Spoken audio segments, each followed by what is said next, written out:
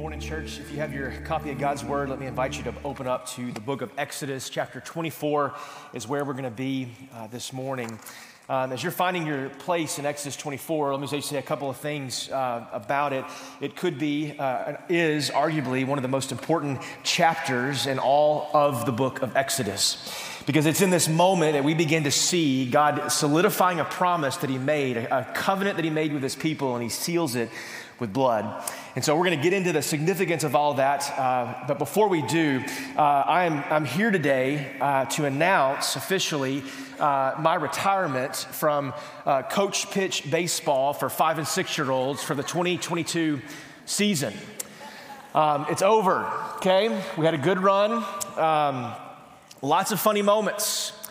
And as I was getting ready for this week and walking through Exodus 24, I was reminded of something that happened the very first week that we started baseball about 10 weeks ago. And I had a dad ask me, his son had never played baseball before, and he says, is it really necessary that my son wears baseball pants, that he has to go buy pants? And I said, well, first of all, he can't play in his underwear, so that'd be inappropriate.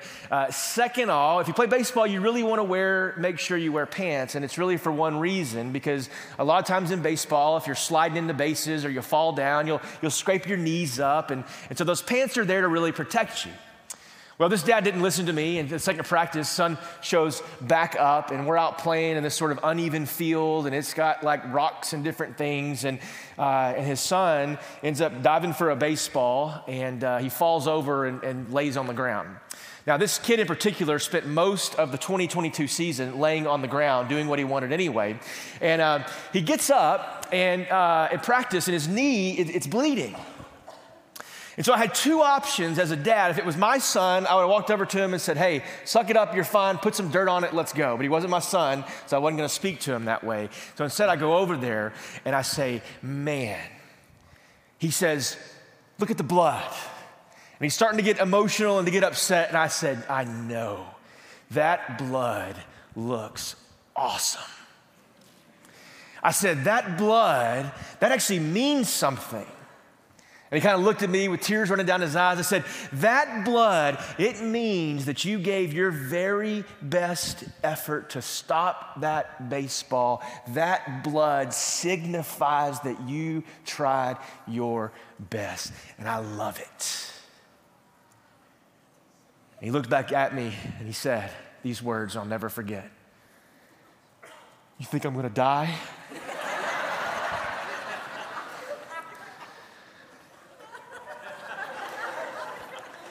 So I couldn't let that comment go, and I said, well, someday you are going to die. But I think right now you're going to be just fine. He's the same kid. Several weeks later, we were playing, and he hurt himself, and I went up to look at him again, and I said, it looks like we're going to have to amputate your leg this time. And forgetting that as a 5-year-old, he does not sense sarcasm and takes everything as literal as possible, and he begins to cry and break down in the middle of the baseball field, don't take my leg. And so all these life lessons that sort of come my way, but as I remembered that story and when telling that kid on that day, that blood, it signifies something, it means something. It's significant. And I told him, I fall down and have fallen down and have scraped my knees and blood is there and we all do, but the goal is we get back up and we keep moving, but in that moment, that blood signified something to him and I didn't want him to miss it. The same as in Exodus 24, we see the sprinkling of blood at the altar as they build an altar to worship their God who has delivered them from out underneath the hand of Pharaoh. Now, if you notice this week, we have skipped over several chapters from the previous. And chapters 21, 22, and 23 really are God's law that he gives, not necessarily the 10 Commandments, but they're the civil laws and how the people of God are going to conduct themselves. And I would encourage you to read through those laws later on. There's some good ones in there that maybe some of us need to be reminded of. But what I want to do is I want to focus our attention in chapter 24. And so let's pick up in verse 1 where God's word says this. Then he said to Moses, come up to the Lord, you and Aaron and Nadab and Abihu and the 70 elders of Israel, and I want you to worship from afar. So Moses alone shall come near to the Lord, but the others shall not come near, and the people shall not come up with him. Now, what the Lord is doing in this moment is he is calling Moses into his presence. And really what Exodus 24 is about, that we must glean from, is what God is doing is God is the one that is defining the terms on which and how we worship him. He's the one that lays the standard before his people, and he does it in Exodus 24 as he speaks to Moses and who can approach him and who can't, and by what means you'll go about coming before him. And so he says, you set these men apart. Aaron, we know, eventually becomes the head of all the priests. And then he's got his 2 sons that are in there. And oh, by the way, if you go read Leviticus 10 later on, you'll see what happens to the 2 sons when they plague with what the Bible just first refers to as strange fire. They break the command of God and what he had told them in worship. And so the Lord takes the life of these 2 sons of Aaron. But what God was doing is he was making the point of who could come near, and he was limiting their access in that moment. And what the scriptures teach us emphatically is through John 14:6, that we don't come to the Father unless it is through the Son. That we don't get access to him and the benefits and the promises and the declarations and all that he has said unless we come through his Son, Jesus, unless we know him and trust him. Exodus 24 is the story of worship. Notice with me in verse 3, the text goes on and he says, so Moses came and he tells the people all the words of the Lord and all the rules. Now, what we know that these 2 phrases here, all the words, these represent the 10 commandments that we talked about last week. All the rules are all the things that take place in chapter 21, 22, and 23, all of these civil and ceremonial rules and regulations. And so it says that Moses came and he tells the people the first time all the words, all the rules. And I want you to notice how the people respond at the end of verse 3. He says, and all the people answered with one voice, saying, all the words that the Lord has spoken, we will do. We will do them.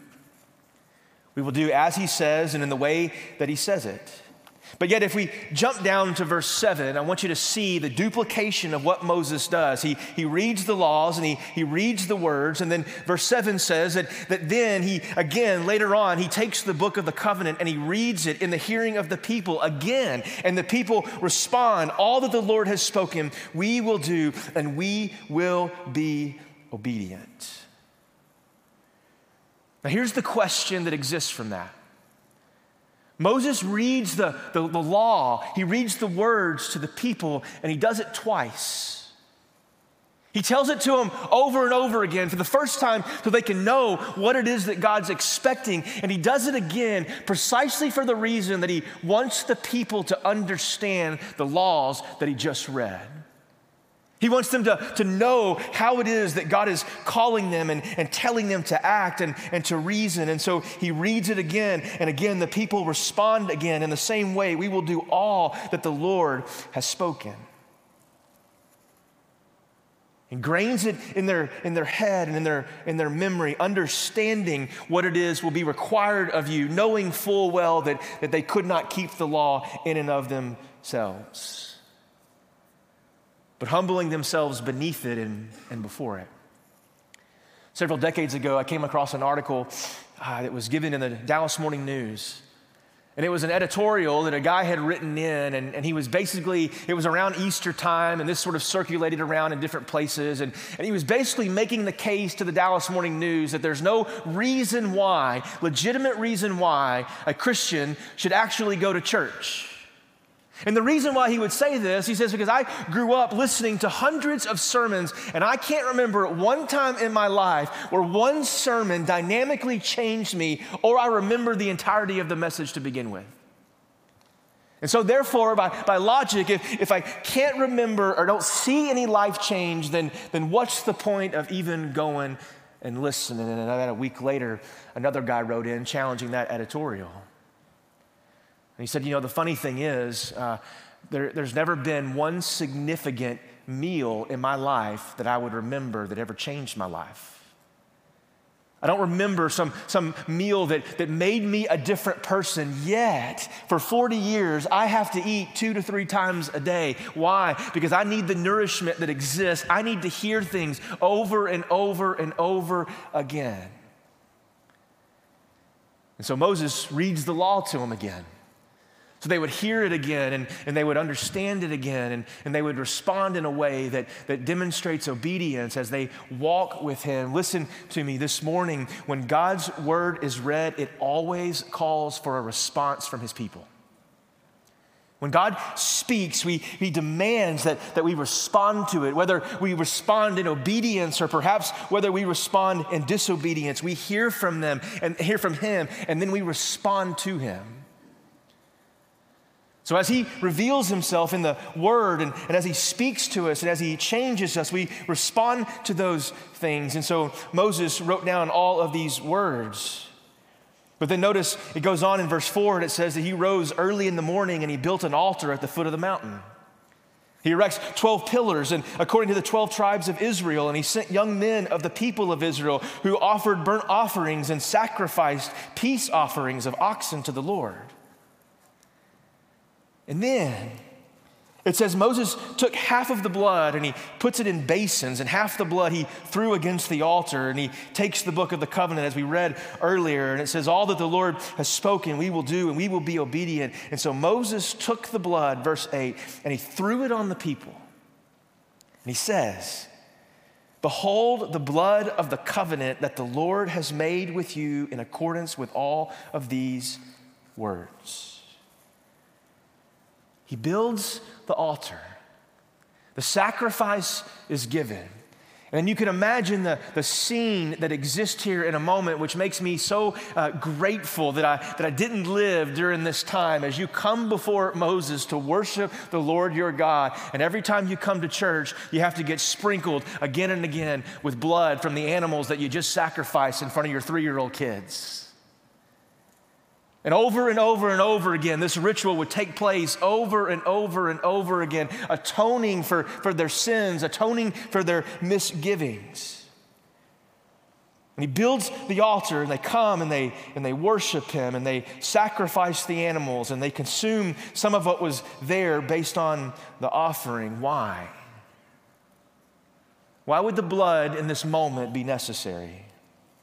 Some would argue that the blood sort of brought them all together. So as you were there and you had the blood sprinkled on you, it brought some kind of kinship and brotherhood or sisterhood that exists. But that's not entirely the reason and not entirely what it was. It was some form of consecration, like it was a way to purify and to maybe make you right before him. But that doesn't quite get it either.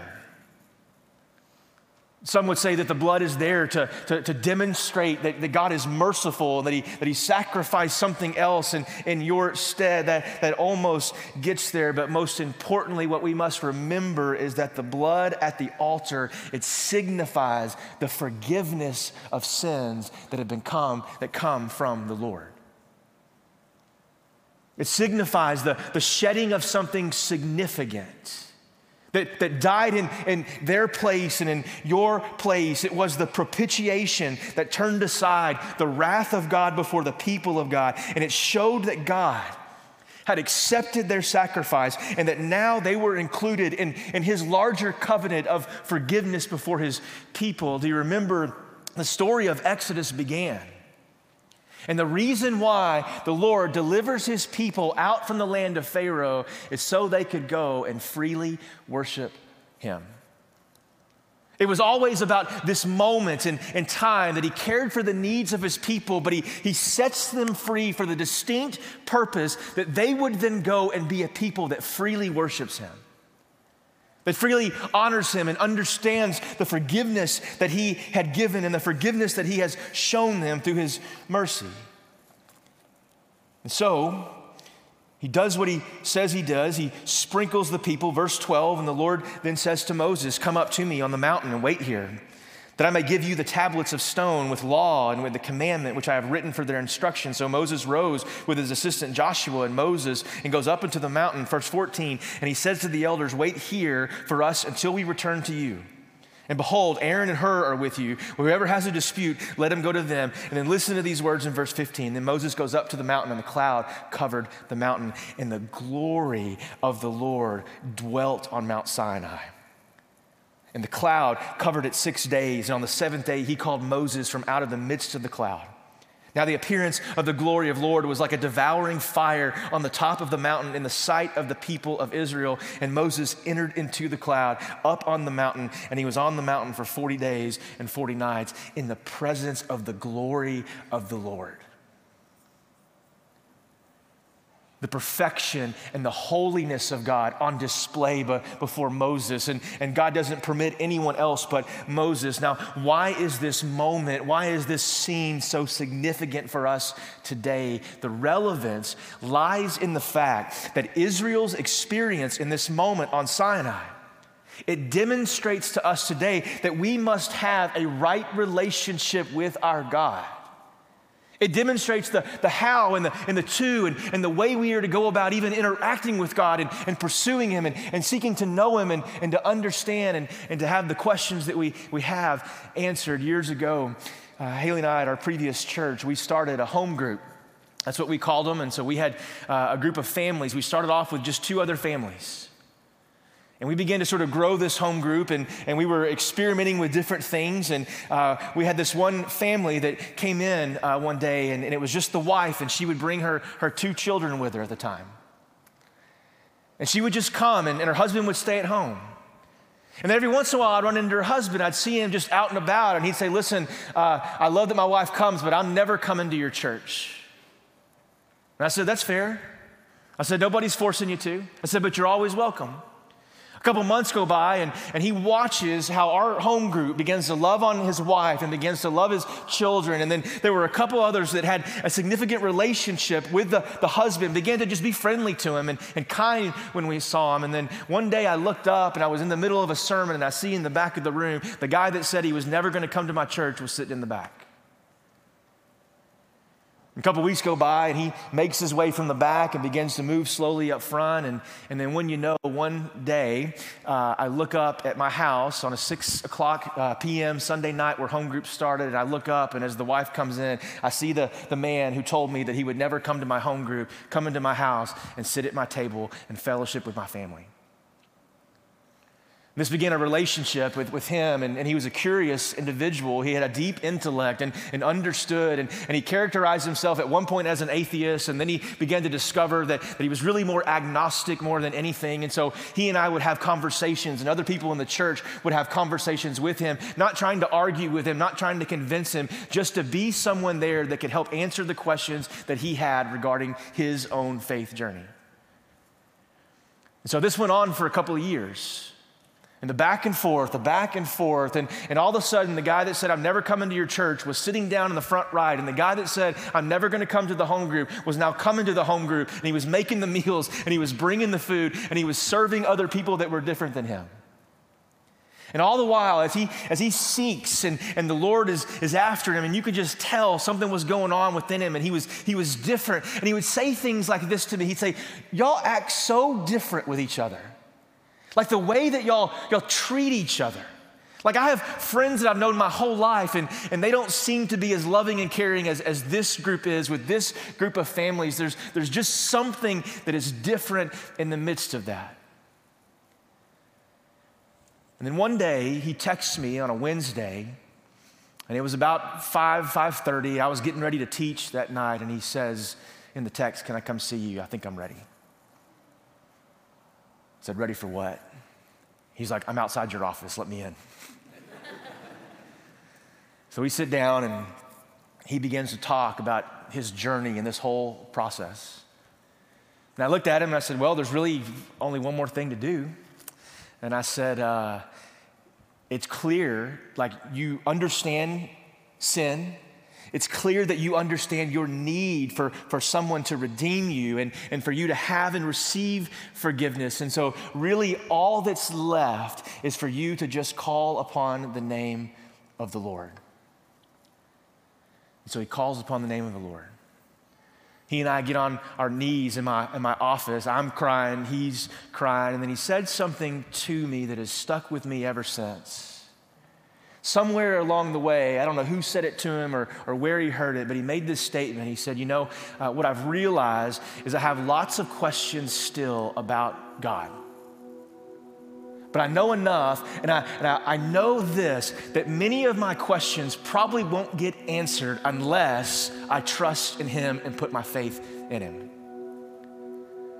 And I looked back at him and I said, that's precisely what that means. That oftentimes on our faith journey as we're walking, we don't have our questions answered. And I said, one of the things that you're gonna see within your life is the questions that you have now as you grow and as you mature in your faith, sometimes those questions just disappear and you don't have them anymore. Because God has replaced that doubt or that feeling that existed there before Christ, and he has given you something different and new. And so he called upon the name of the Lord. And then I said, guess what we get to go do now? We get to go find your wife and tell her. And so we walk over to the other building up the stairs, and his wife's sitting in the room, and she sees us coming through the door and vice versa. And for the first time, his wife got to see her husband as a new creation in Christ. Now you say, Drew, what does that have to do with anything found in Exodus 24? Well, it has everything to do with Exodus 24 in the sense of this, that the time to be in a right relationship with God is now. That we come to him on his terms, not on our terms. You see, Israel's experience at Sinai shows us that we need to have a right relationship with God. Like the Israelites, we stand and we sit in the presence of a holy and a righteous God. But we can't keep the commands and the laws that he's given. We need someone to redeem us, to atone for our sins. And Romans 3:25 says this about Jesus. He says, God presented him, Christ, as a sacrifice of atonement through faith in his blood. That he is the one that makes us right before him. Paul goes on and he says in Romans 5, we have now been justified by his blood. Revelation 1:5 says, to him who loved us and has freed us from our sins by his blood. To receive that forgiveness today. To trust him and to believe that his death was sufficient for you and for me, that it was sufficient for your sin and it was sufficient for my sin. To call upon his name and be saved. Father, we come to you now in the name of Christ, in all your glory and all your holiness and all your righteousness. And we say thank you that you have redeemed us and made us your own. That we are your possession. And so, Father, now I pray that if we are here today or watching and we don't have a relationship with you, Father, I pray that today would be the day that we call upon your name to save us. Father, maybe there are some in this room today that have just put off walking faithfully with you. They're living in some cycle of sin, some rhythm of life that doesn't honor you or bring glory to you in any way. I pray that today would be the day in which we stop messing with those imperishable things that are harmful to us and lead to destruction. Father, I pray that you'd help us walk faithfully with you now. We pray and ask these things in the name of Christ, and God's people said,